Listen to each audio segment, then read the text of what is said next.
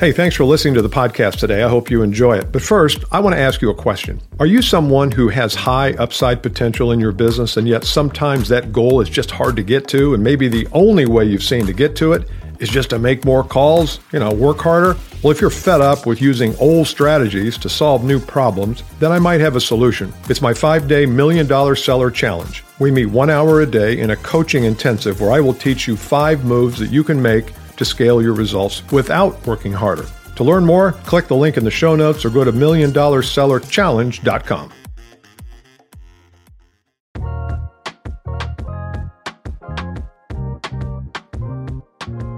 Hey gang, back at the Bill Caskey podcast. I was interviewed recently on a podcast that has not been released, so I want to kind of keep it close to the vest here because the host has not released an entire podcast. But he did ask me a question, and I want to play back the question for you, and then I want to come back and add a few things to it. His question basically was, what did you see in the sales community that caused you to start your business and go into coaching and consulting and training? And I want you to hear the answer, and then I want to come back and share a little bit more.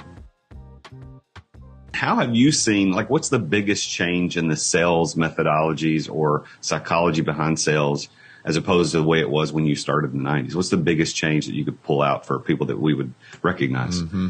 It depends on if you're talking about what's taught to salespeople, how it's taught to salespeople, and then what are some changes that need to be happening that aren't, which we can get into maybe later if you want. But I think the biggest thing is we've tried to get away from this old Glengarry, Glenn Ross, high pressure, convince and persuade game. And that I'm grateful for that. I think a lot of trainers have come along and said, look, that number one, it doesn't work. Number two, people can't use it. Salespeople can't do it if that's not their makeup and their personality. And we always talk about client success and customer success, and we've got to do what the customer wants. And then we're going in and we're putting pressure on them. It doesn't fit. So I think the exertion of pressure from salespeople to prospects, price goes up on Monday. I've got this deal, but it's only good through Friday at 9. I mean, all that stuff. The consumer is so sharp today; they're onto that stuff. They see it coming a mile away. It's funny because I started my sales career in the early 90s, but as a salesperson, not running my own thing. And I remember going through training about relationship selling. You just got to be buddies with everybody, your buddies. And when you walk in, sell off the walls. If they got a bass hanging on the wall, talk about fishing. If they got golf. And now when I train salespeople, I'm like, No, I don't care if they have a live fish on the wall. Say nothing. Yeah. Unless got a shark flapping back and forth. Billy Bass is not going to help you close this deal. Oh, it's funny. You got your feet wet in a franchise which taught you the systems and processes, but then you said, I don't really like this. I'm going to go do my own thing.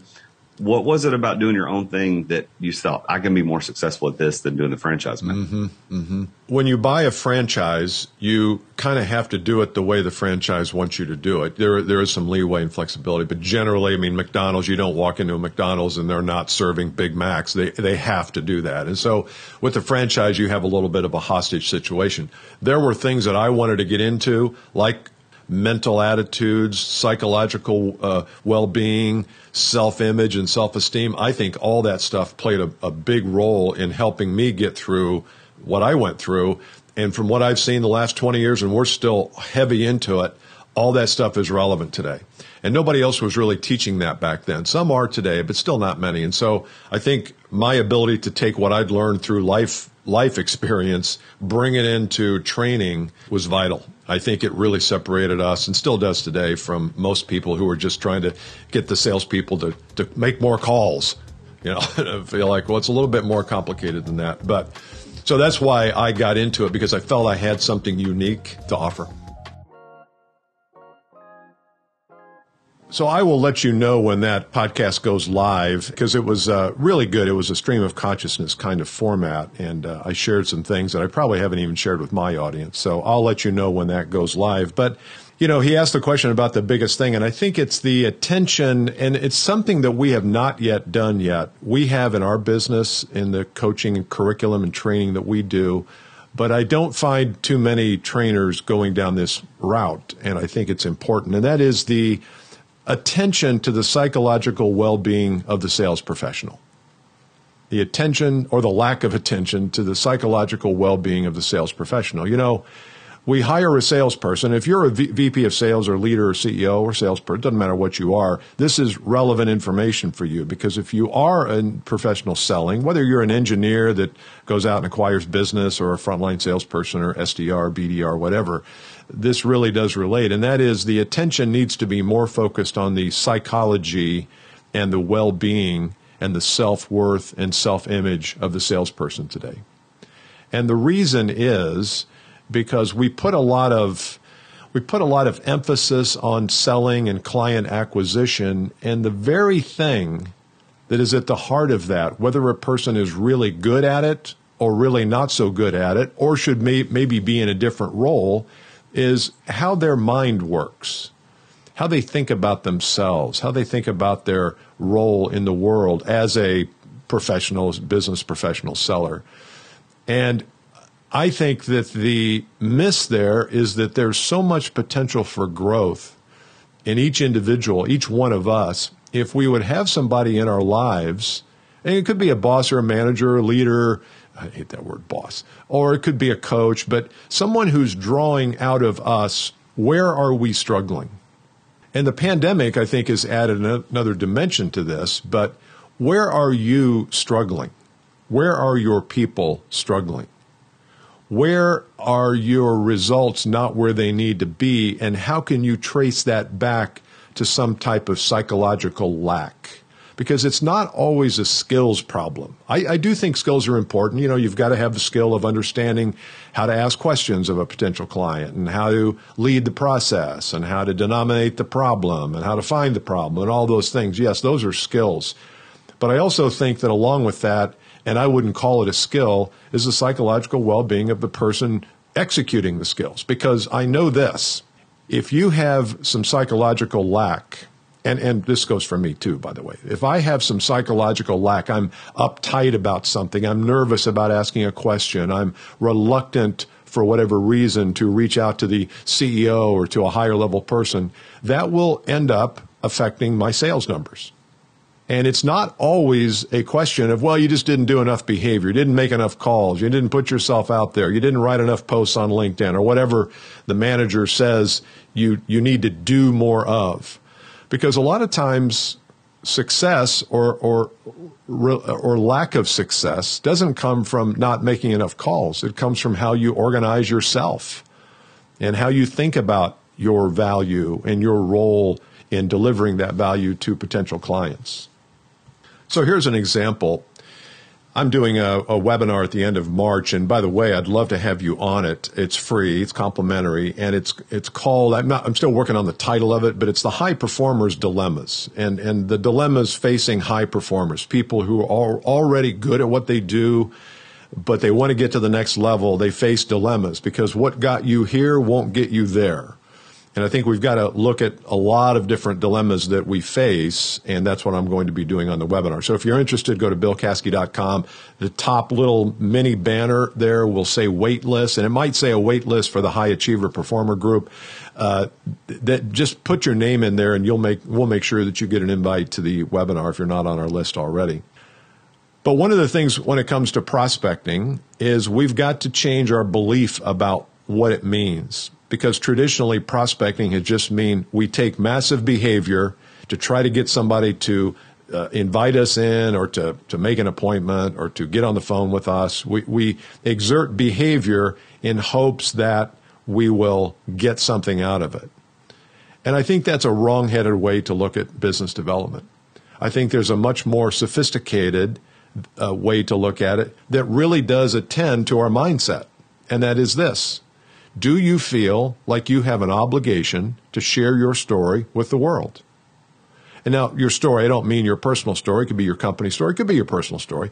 But do you have this sense deep down that you owe it to the world to share it, to share your value, to get in conversation with people, to inquire as to what their needs are and their problems and their pains? If you don't feel that you have a deep-seated sense of obligation to go tell that story, and it could be for a variety of reasons. Maybe you don't believe in your product, Or maybe you believe in it, but not 100% of the way. You're probably 30% of the way there, and that's a problem too. But I think that the psychological well-being of a person who's in business development, or that is part of their role, and again, that could go whether you're an accountant or an engineer or a frontline salesperson, is do you have a sense of obligation? Do you feel deep down like you kind of owe it to people to tell the story, or to post on LinkedIn, or to post a valuable insight in an article format, or produce a podcast, or shoot a video, or whatever those dimensions or those tactics are now? Do you feel like you are obligated? If you don't, then it's going to be hard work. Every part of business development is going to be hard, difficult work. It's going to be grinding. It's going to be making calls. It's going to be getting rejection. Because if you feel like you have an obligation to tell your story, there is no rejection. It's like, well, okay, well, you don't want to hear my story? Okay, great. I'll go find somebody that does. Next. But if you don't have the psychological well-being and the mindset of obligation to share your story, then you're going to pull back.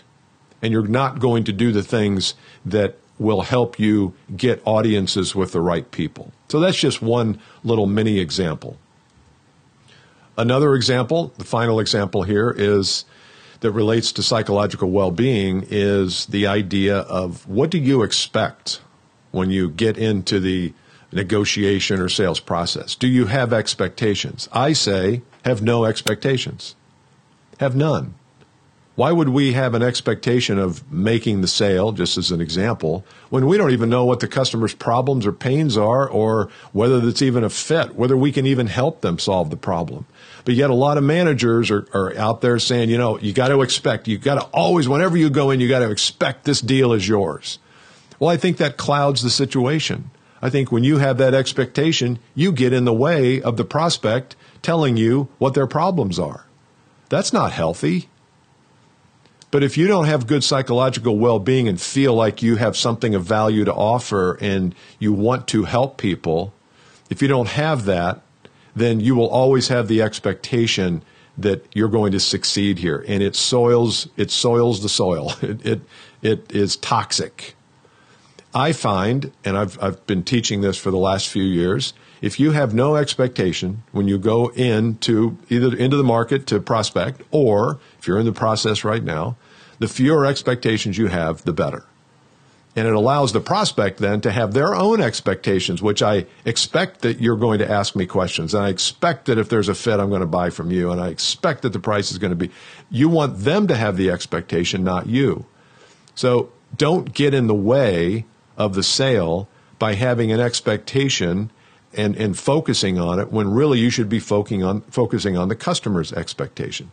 Now, you may say, that's kind of confusing. No, it's really not. Just have no expectation. That's pretty easy. Feel an obligation to share your story. Have no expectation of the outcome. It will free you up. You will be free to tell your story to anybody. You'll be free to go call on who you need to call on at the company.